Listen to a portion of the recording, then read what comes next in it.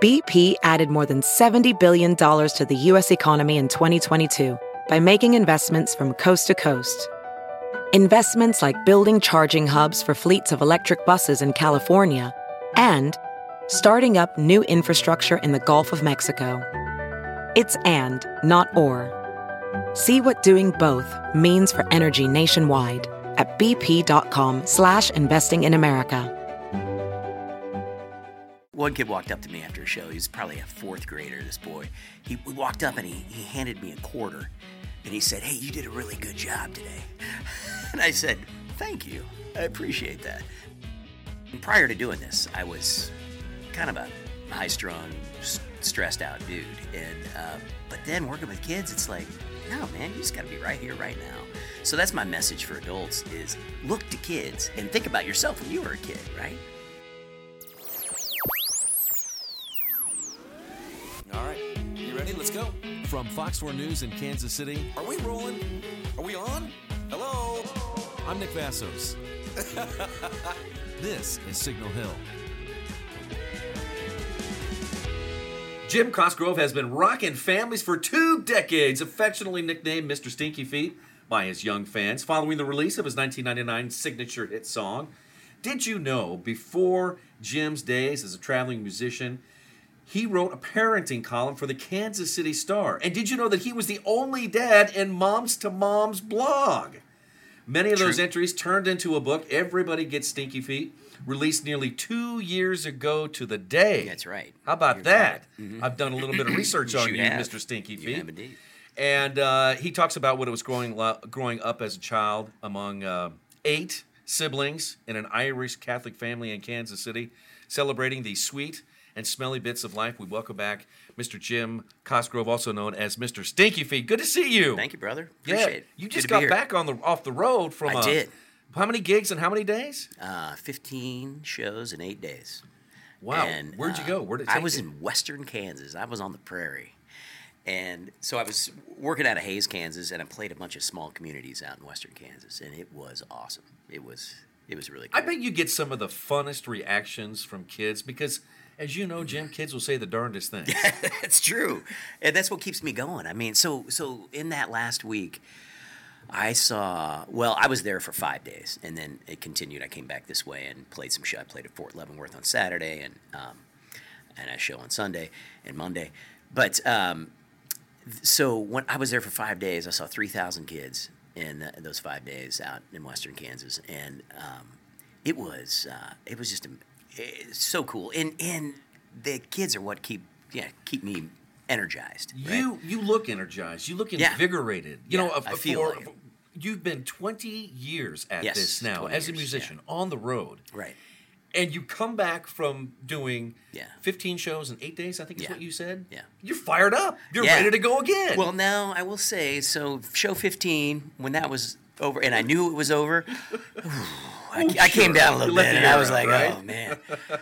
In fact, Jenny, my lovely bride, who is my manager, she books everything. She's always, she's always watching out for me, so she books a day off and here and there, and you need a day off. And when I'm off, I'm thinking, well, why am I not working today? How come I don't have a show today? She said, because you need to rest, right? You need to chill out.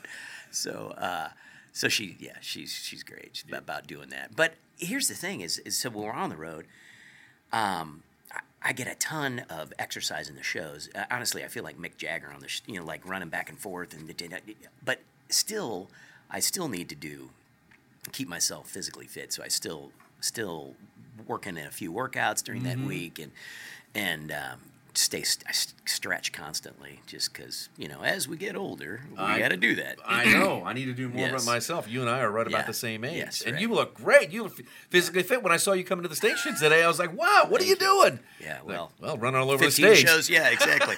Carrying equipment, hauling equipment in and out of the car. Yeah. And then after here, you're going to head back on the road. You're going to be heading down to Arkansas. Yes, I head to Arkansas tomorrow. Yeah, playing at Crystal Bridges Museum. It's the American Art Museum in Bentonville, Arkansas, and man, and we play there. I say we because I sometimes go with my family, but I've played down there at least once a year, sometimes twice a year for the last 7 years and it's a gorgeous place, man. It's cool. Isn't that where all the Walmart Yep. people are there. And it's actually the museum was started by one of the daughters of Sam Walton. Is it Crystal Palace? Crystal Bridges. Crystal Bridges. Yeah, and it's nestled in this kind of gully where there's just there are trails around it, bike trails, and it's gorgeous. And there's some great. They bring in a great collection of art. Well, they have a great collection of art, and then they bring in rotating art. Wow. And then they do things for families down there too. So and it's free. So I'm doing a family show down there tomorrow.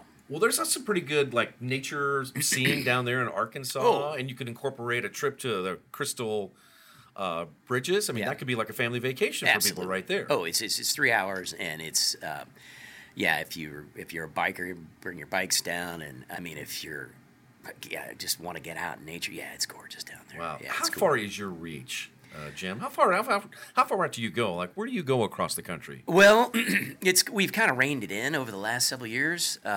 We used to travel a lot more, and so in 20 years, I've played in, I think, 38 states, and we've played in Germany and Italy and England and Spain and Mexico and Canada, and a couple of times at the White House Easter egg roll back in the mid-2000s. And we've covered a lot of territory. But a few years ago, Jenny said, my wife, Jenny, said, we could probably get as much work within a 4-hour radius of Kansas City. As much work as we need. And sure enough, we realized, we don't have to go so far. I mean, it was fun and it was great when the kids were younger and they were a little bit easier to move around. Now, they're in middle school and 8th and 6th grade, and so they're involved in more stuff, and so they don't travel with me as much. But so we decided that, hey, within and being in Kansas City is perfect for that, right? I mean, within 4 hours, we've got a bunch of major cities and a lot of small towns and I will play small towns the rest of my life if that's the case, because man, they come out and support you. Some of your biggest audiences have been from small towns. I mean, it depends. I mean, we've had some big audiences in a lot of places, but I always tell a story. One year I had 2 shows in Denver, and so we were looking at the real estate between here and Denver, and we're like, well, there's a lot of territory between here and Denver. Maybe we can schedule something, and we landed a show in Colby, Kansas, which is, if you've ever driven out to Denver, Colby is the oasis on the plains, and there's a little community college there, and I played a show in their auditorium. It was on a Friday night, and we didn't know what to expect, but we had like 500 people show up, filled this little auditorium at the community college, and we sold a ton of product, CDs and T-shirts, and I had people coming up to me saying, "Well, we drove 75 miles to come to this show," Wow. And it was it was crazy. And then next day we pressed on to Denver, and I had 2 shows over the weekend there.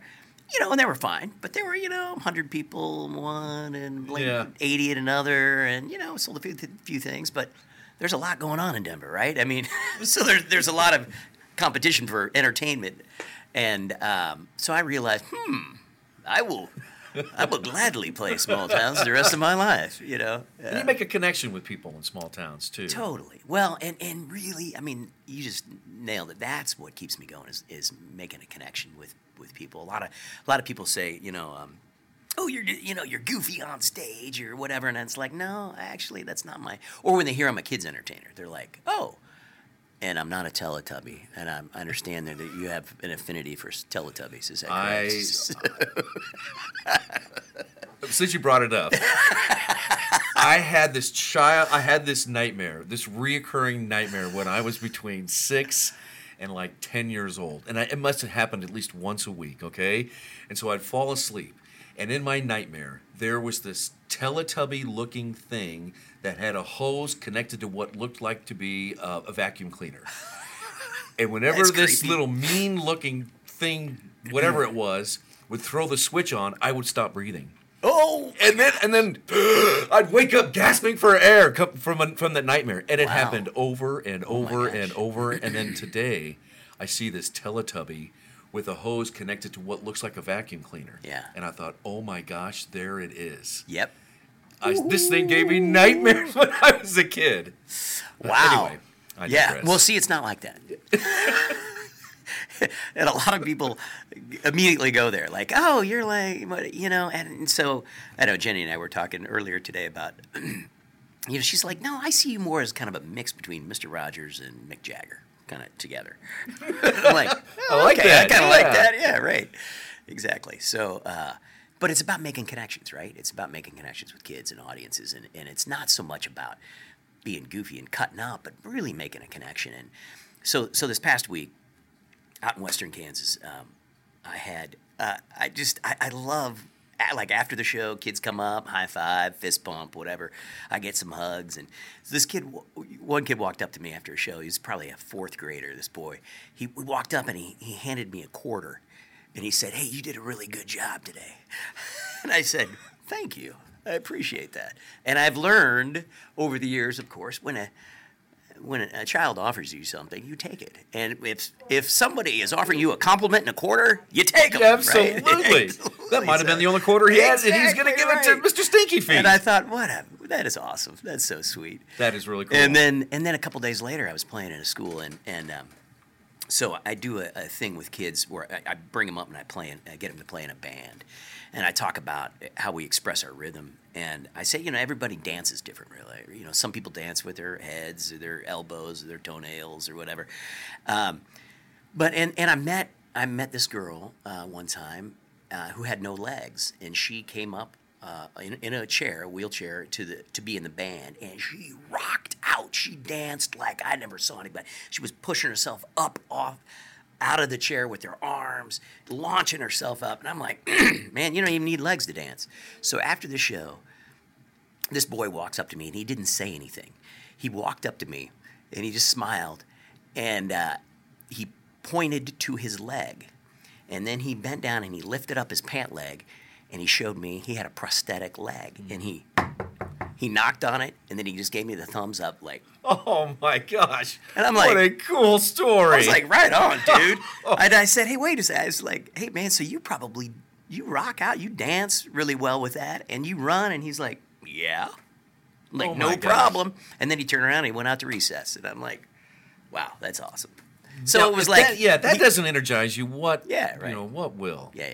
So it's a good And game. everybody has their own rhythm. I love that message too. Yeah, right. And then that's kind of so when I go to schools, that's kind of one of the things is it's called Respect the Rhythm, and it's about respect, but learning to respect our own rhythm, finding our own rhythms, right? Everybody, and then realizing, hey, everybody on the planet's got a different rhythm. My rhythm's different than yours, and once we get comfortable with our rhythms and respect our own, we can respect other people's rhythm, and we can respect the rhythm of people we don't even care for, Right. that much, So How did you develop your programs for the shows that you do?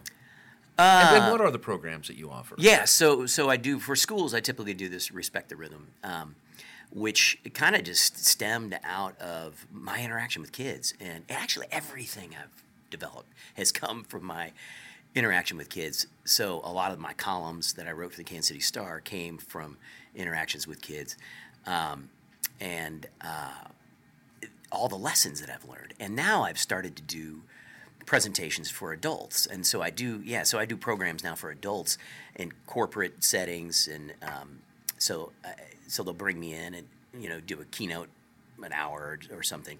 And one of my messages for the adult audience is live like a kid lives, live like a child. And kids are successful at living because they live in the present. They're not, they have, being a dad, a kid can throw a tantrum and be, and then 10 minutes later, it's like a whole new, like it never happened. Like, because they've forgotten about it and they've moved on. And they have no concept of the future because, particularly at an early age, you tell them we're leaving and we're going to go see grandma in 3 days. And then it's like an hour later, is it time to go see grandma? No, it's in they have no concept of days or hours or time, which is great, which requires them to live in the present, right? They're always right here, right now. And I love that about kids. And prior to doing this, I was kind of a high-strung, stressed out dude. And but then working with kids, it's like, no, man, you just got to be right here, right now. So that's my message for adults is look to kids and think about yourself when you were a kid, right? we're most successful when we're right here, right now. Wow, that is so cool. yeah. Yeah, and we didn't mention that. You also, along with being a musician and a performer and an author and a journalist, a motivational speaker. Yeah. For corporations will hire you for keynote speakers, right? Yes. Yeah. And it takes some sales on that sometimes. People are like, now, wait a second. You're Mr. Stinky Feet. How does that apply to our, actually, it happened organically. Somebody came to me. So I got an email, and this was 15 years ago.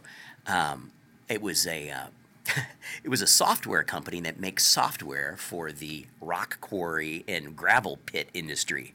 So a very specific application, software application.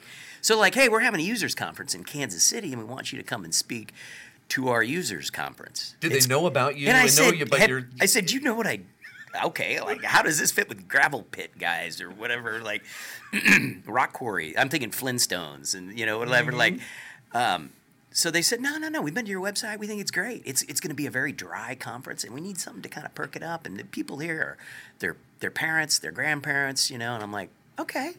And I hadn't even crossed my mind. So I'm like, so I've learned also when an opportunity knocks, you say yes. You open the door and say sure. I had no idea how I was going to pull it off, but so I went to work and put together a program, and it went off. It went off beautifully, and I was like, I think we could do something with this. So then I've done it for a bunch of other organizations, and I do a lot of teacher groups and librarians and that sort of thing too. But I've done stuff for Hallmark, which got me a gig at Hallmark for a while. Editor at Hallmark. That's another thing we didn't mention here. A hometown company in Kansas Yes, City. you bet. Yeah, I did my presentation at an event at Hallmark one time, and a couple people came up and said, "Hey, have you ever thought about working here?" And I said, "Nope, I'm happy doing what I'm doing." But 6 months later, they called me back, and I was like, sure, why not? Let's do it. So, wow. Yeah. Hey, let's take you back to 1978 because you're a Kansas City guy. I am. And your first job.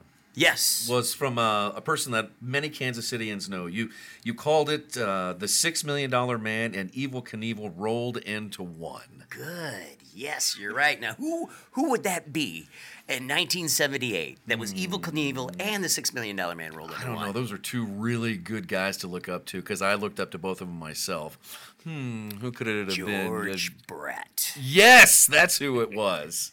Right. So I was, I had just finished. I was the tail end of my 7th grade year, or was it 8th grade anyway? So my dad came home from work one day and he said, "Hey, I hear George Brett's moving into the neighborhood." We lived in Brookside, and he was moving into Brookside, and he said, "Yeah, I know a guy who knows a guy, and he's looking for somebody to cut his grass." And he said, "Do you want the job?" And I'm like, "Yeah, sure."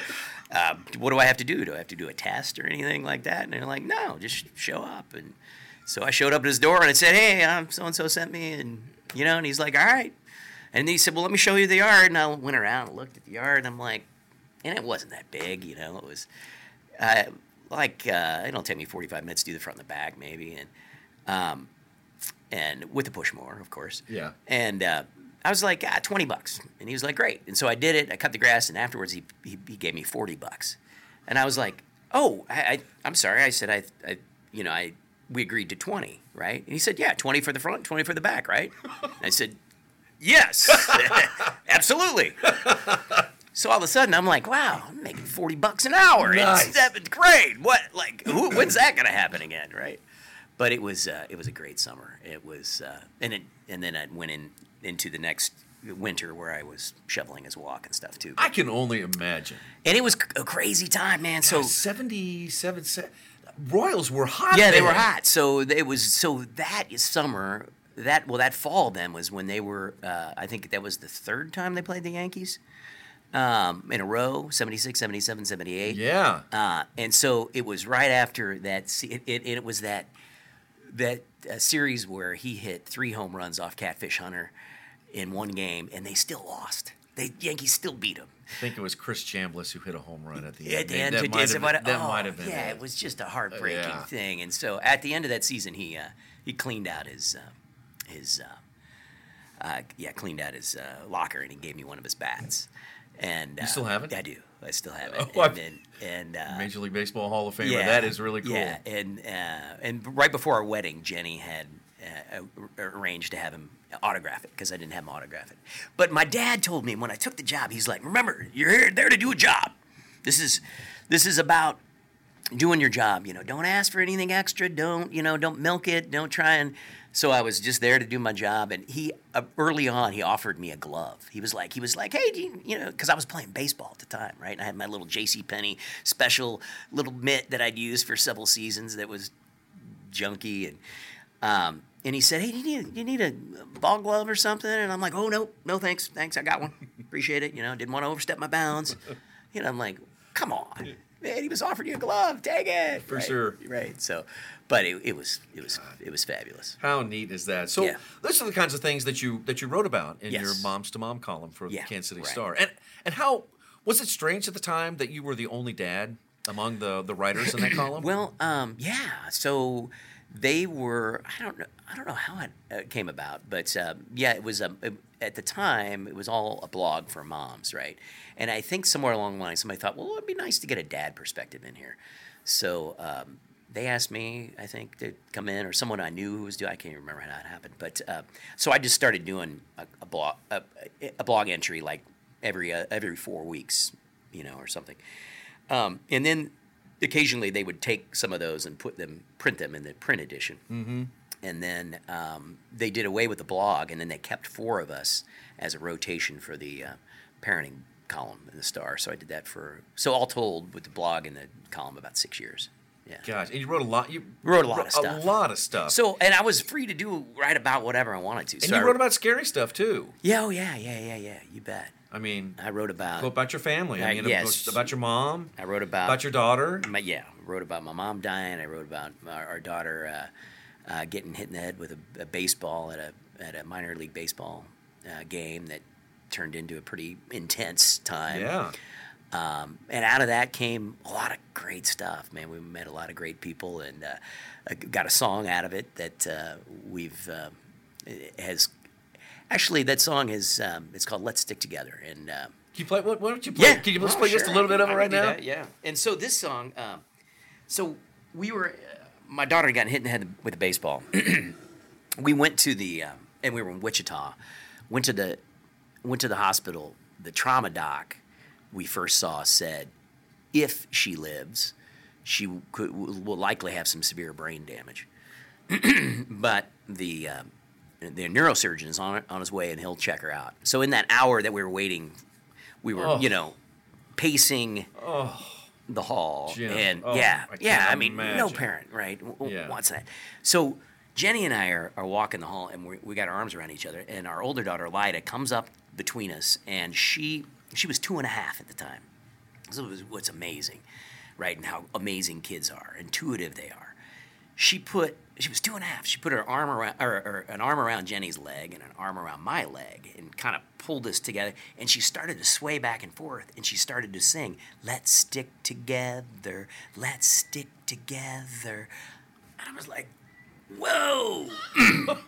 Like, how did you, like, she just intuitively knew that that's what we needed, right? That something's going on. I'm not even sure what's going on, but I know it's not great. Yeah.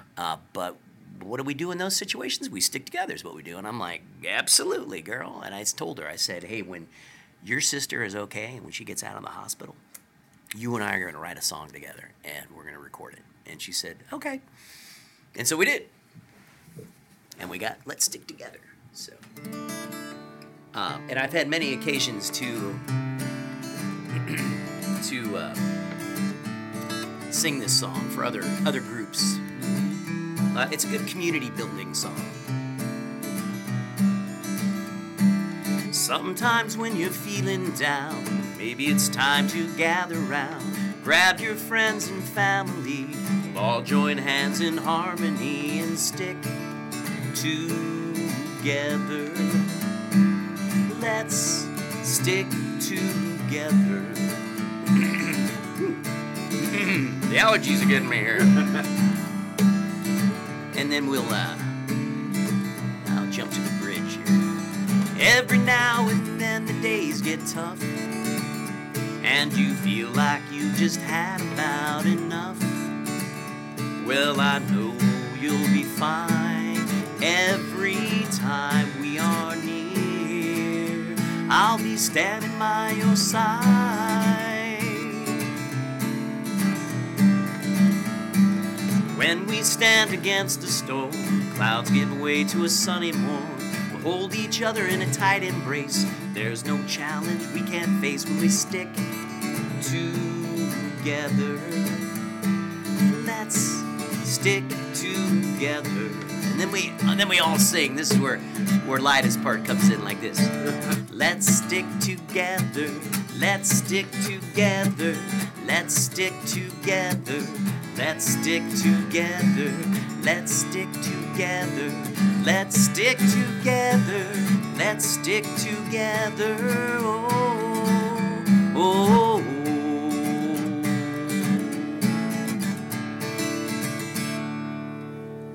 Let's stick together. Mr. Stinky Feet. Thank you.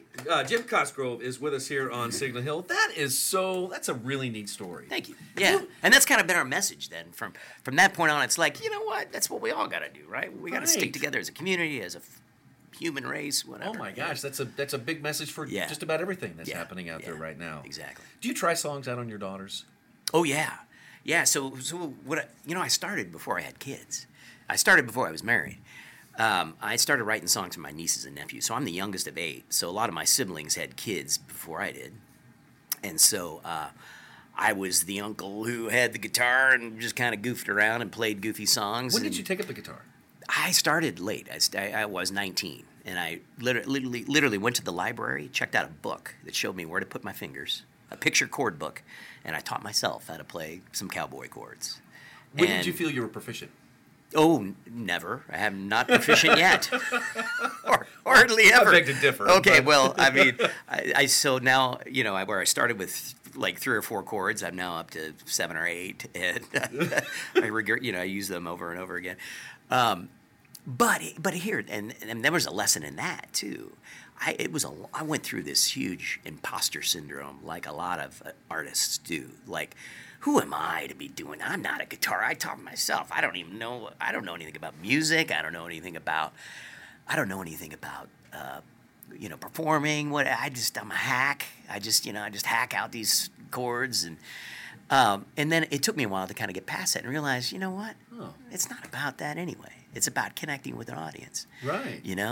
And what I did then was surrounded myself with people who were better than me. I got some band members who are awesome, and like, hey, you guys know about this, and you can help me out. I've learned a ton from those guys. And that was a trip that you made maybe 10 years ago to Los Angeles when you were in the recording studio there with some musicians? Oh, yeah. Swimming with Noodles? Yeah, Swimming with Noodles. Yeah, I did in L.A. Right, it's the only album I did out there. But here, no, I just surrounded myself with local musicians like my buddy Mark Thies, who's been my bass player and my engineer and producer for 18 of the 20 plus years, and then Dean Ottinger, who's my drummer, and he's a world-class drummer. He plays all over the world, literally, still. And so those guys have been helping me for years. And then the musician family in this town is pretty tight and pretty awesome. Well, that's how Kansas City is. I mean, yes. we're kind of a I'm not sure if this is the right word. We're kind of a provincial town. Totally, I mean, if you're from Kansas City, you're one of us. Yes, you know what I mean? And if you're not, you're not. Right. Yeah. We'd like to think we're not like that, but we are. I know. Yes. Well, we got kind of a chip on our shoulder, yes, too, right. because people fly over us all the time, right? Right. Anyway, they don't know what they're missing. Right. That's for sure. True. Yeah. So one thing I've always been curious about here. You were successful as a feature writer in New Mexico. First off, let me back up here and say that you have a journalism degree, I believe, from Marquette University. Correct. And you have you're an English major. And where was that? Or master's in English. Yeah, I got a master's in creative nonfiction writing, which is like creative journalism. Oh, I wrote nonfictions because I was a journalist. But I wanted to write feature stories. You get a little bit more leeway to be more creative. So I went back and I went to the creative writing department at the University of New Mexico, and I said, hey, could I do nonfiction? And they said, sure, no one's ever done that before, but yeah, go for it. So everything I did for my creative writing master's was nonfiction. Interesting. Yeah. And that that led you to an opportunity to write feature articles, and then that led to an opportunity to do some public relations. I worked for Sprint. I was a PR guy for Sprint, and I was a media spokesman for one of their local telephone divisions in Tennessee for a while too. Yeah. And eventually, you made the leap of faith to become a full-time musician. Right. Yeah. That must have been a hard choice. It was, but what's cool is that when opportunities come up, you got to take the leap. But man, once you make one, the next one gets a little easier. The next one gets a little easier. The next one, and so I was I was living in New Mexico. I came back here to work on my master's thesis, which is about a family from Kansas City, and I am resurrecting that master's thesis right now. Actually, it's a project I'm working on and turning it into a book. But it's about a family from Kansas City, and I came back to work on that project and thought I would just be here for 6 months working on it, and I ended up staying. And I started, so I kind of fell into this. I was teaching seminars. I was teaching writing and grammar seminars for a seminar company here in town. And I was playing the guitar and singing songs, and a friend of mine asked me to come out. She worked at Barnes & Noble, and she said, "Hey, you play the guitar? You come out play on a Saturday morning?" And I said, "Yeah, sure." And so played for a story time out there, and some parents came up to me afterwards and said, "Hey, do you have a CD or a tape that we can buy?" And I said, "No, I hadn't even considered that." They said, "Yeah, we like your music. Great. Well, maybe I should get one of those." So got these buddies of mine who were better musicians than I, got together in a studio in Lawrence and recorded our first album, and people liked it, and they bought it. It was Bop Bop Dinosaur was the name of the CD.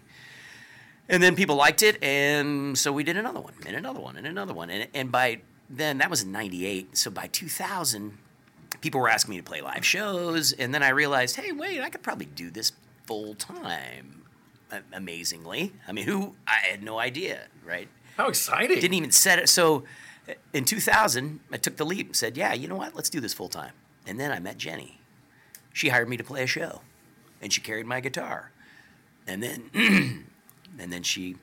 we got married, and about a year into our marriage, she said, "Hey, I want to quit my job and come work with you." And talking about another leap, we took another leap of faith. Then was, well, wait a second, we got your health insurance and we got your income to help, but we decided, you know what, let's do it. So it's a family affair then, right? Huh? Yeah, absolutely. And she, I couldn't have been hooked up with a better partner than her. That's for sure. Wow, that is great. Also, because I want you to play a couple of songs here. Yeah. Some of your more popular songs here, but one of the fonder memories I have about doing stuff with families was going out to Jiggle Jam with my wife Wendy and my young son Gus, and we saw you. It was awesome. We saw They Might Be Giants, who sang some of the coolest kid songs I've ever heard. Yeah, those guys are great. Oh my gosh, awesome. The Zeros, they're an '80s band. They're all the community of musicians here, but. And you created Jiggle Jam, and it had a really great run down at Crown Center.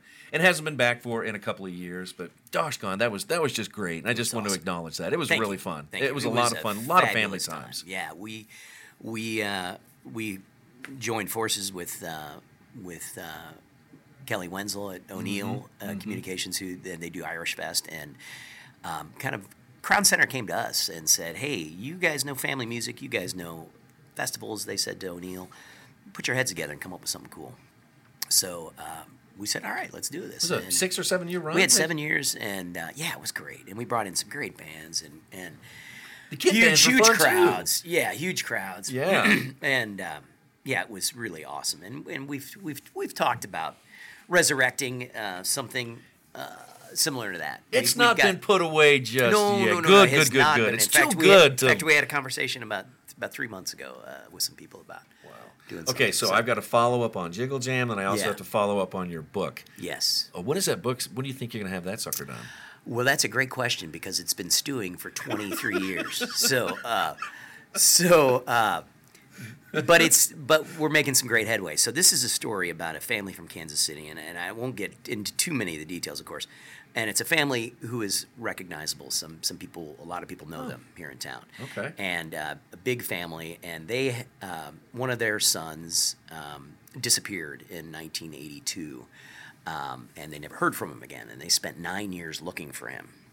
They didn't know what had happened to him. And after 9 years, with the help of a detective from Kansas City, Kansas, they found that he had been murdered in a small town in South Carolina about 5 days after he left home. And he left home just to kind of go on a road trip. Excuse me. And so for 9 years, the sheriff and the coroner in this little community in South Carolina, they had an unidentified body, unsolved murder.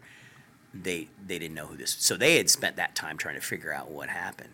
And so I went down there. It was 1995. I went down there and interviewed a lot of the local people and kind of pieced together something that may have happened, and it started to ring true for a lot of people. And so I wrote it as my master's thesis, and kind of let it sit. The matriarch of this family, asked me not to publish it because she wasn't comfortable with it being published at the time. Before she died, many years later, she approached me and she said, "Hey, I've reconsidered, and you have my blessing to go ahead and publish this." So we're going down there, and I say, "Wait, one of my brothers, and one of the victim's brothers is going to go with me to South Carolina in 2 weeks, and we're going to go back and revisit some of the scene down there. And he's buried there, so we're going to visit his grave and put a new twist on the story, a new light on the story, and then we're going to bring it back." So it's pretty wild. Yeah. Yeah. It's almost like investigative journalism. Yes, a little bit like that. Yes, you can say creative so. Nonfiction. Wow. Why didn't you become a journalist? I was. Well, I mean, like, okay. So when I got out of journalism school, I ended up teaching actually high school journalism at a small school on the Navajo Indian Reservation in western New Mexico. And so from there, though, I made some contacts with Sprint. I came back here and worked for Sprint as in PR, so I was a writer for Sprint, and worked corporate for a few years. Went back to New Mexico, got the job at the newspaper, but I was a feature writer. Gotcha. And that was fun because I was interviewing people Right. who were doing cool stuff. I wasn't covering city council meetings, and That's true, and you're making more money too. yeah, well, Yeah, that too. it was fun. Hey, let's talk music here, and let's hear a couple songs here from Mr. Stinky Feet. All right. And I'll leave it up to you. Which ones? Oh man. Well, you know what? First off, can we do one thing real quick here? Yeah. Before we play some of your songs off Yes. your albums, do you remember the first song that you played on the guitar? I do. You do? I do. Is it suitable? Let's hear it. Yeah. Yeah, it is. And I think it was well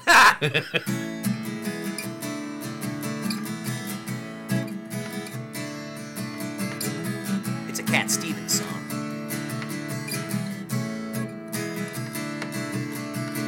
Don't be shy, just let your feelings roll on by. Don't wear fear, or nobody will know you're there. Just lift your head and let your feelings out instead. Don't be shy, just let your feelings roll on by. On by, on by. It's a little rusty.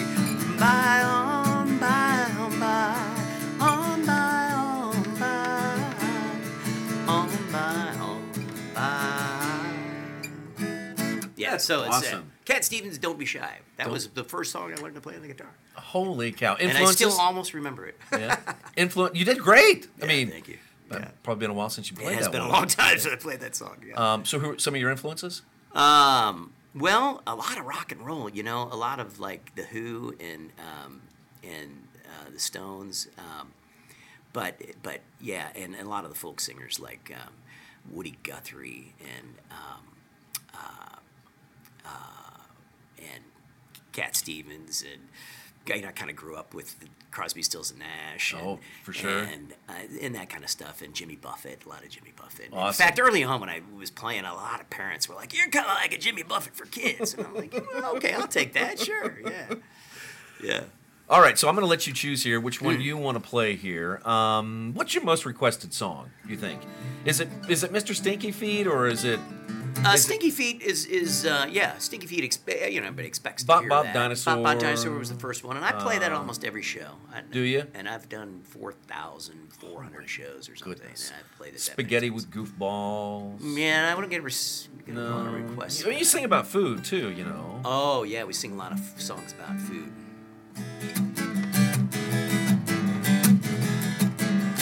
Driving down the road and Papa says, "What do you want for lunch? Peanut butter." "What do you want for lunch? Peanut butter." "What do you want for lunch? Peanut butter, jelly, ooh, ooh, and jelly, ooh, ooh, and jelly, ooh, ooh, ooh." I mean, who doesn't like a little peanut butter and jelly sandwich on a road trip, right? Yeah. Crunchy or smooth for you? Oh, I'm a crunchy guy. Yeah, me too. Yeah. I'm crunchy. Yeah, and then we talk, and then I go around and ask kids what they like with their peanut butter. I'll eat mine with gooseberry jam. I'll try mine with honey baked spam. I'll eat mine with pickles if you please. I'll even try mine with a slice of soggy cheese. What do you want for lunch? Peanut butter. Yeah, that's always a good crowd. My gosh. Yeah, good sing-along song. Yeah. That is so Lots fun. of songs about food. What are you working on? Some songs that I can't remember right now. I have a song called "In Their Cars." That's I don't even know what key it's in. I'm looking out my. We're getting some insight into the process right now. I'm looking out my window at people driving by today. I see their mouths are moving, but I don't hear what they say. What do they talk about in their cars? What do they talk about in their cars? They talk about this, they talk about that. They talk about, should I get a hat for my cat? And something on the windshield just went splat. That's what they talk about in their cars. So it was inspired by watching my kids and other kids sit in their car seat. They sit in their car seat and they look out the window with this longing look like, what's going on out there? And they see all these other cars going like, who are those people? And what are they doing? And what are they talking about? Yeah. So that's one I'm working on. That's yeah.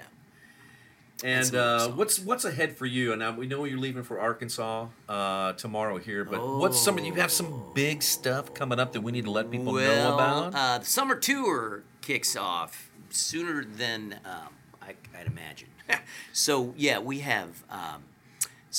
We got a ton of shows. Then I work kind of a ton from end of May through the middle of August, and in that time I'll do 90 to 110 shows or something. I don't know, something crazy, and we'll be in several states. But always something going on around here. Check the website, and honestly, if Jenny were here, she would know. And this happens to me a lot. People will stop me in a grocery store and say, and they'll say, "Hey, we'll see you next Tuesday," and I'll say, "Yes, you will." I have no idea where you will see me, but I'll be there. Yeah, Jenny and I were exchanging messages, and she said, "Oh, he's going to have a lot to talk about. June and July are going to be amazing. You guys will have fun." Well, there are. So so we're going to be up in Iowa doing some stuff. Playing in Lamar's, Iowa, which is I didn't realize was just the ice cream capital of the United States. I didn't know that. I did not know that. Yeah, it's a big dairy place. So they're having an ice cream festival, so I'm playing up there. And Chillicothe, Missouri, the home of sliced bread. Home of sliced bread. I've played the sliced bread festival before. Oh, you have? I have. They do the sliced bread festival. It's really awesome. Like, who knew, right? Yeah, exactly. I love that. Yeah, there are a bunch of communities up there. You know, up near Chillicothe, you've got that. You've got where there's Cameron up there. Was the boyhood home of J.C. Penney, the boyhood home of Walt Disney. Yeah. If you've never been to Marceline, I played Marceline. Actually, I think I'm going to be back in Marceline this year. Cool little town. They got a cool little museum there, a Disney museum. I mean, it's all up there. General Pershing is from up there. It's crazy. Look at that. A lot of history up there. I love that. Yeah. I love that. So a lot of stuff going on, and a lot of stuff around here. So I'll be playing a lot of the Kansas City Public Mid-Continent Public Libraries and Johnson County Public Libraries during the summer. And festivals. JimCosgrove.com, right? JimCosgrove.com or MrStinkyFeet.com. Either one works. Okay.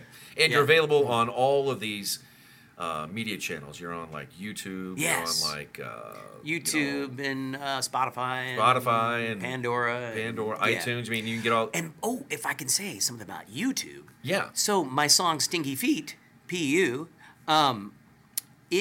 the video, there's a music video on YouTube, on my YouTube channel, so you gotta check that out. It has almost 2 million views on it.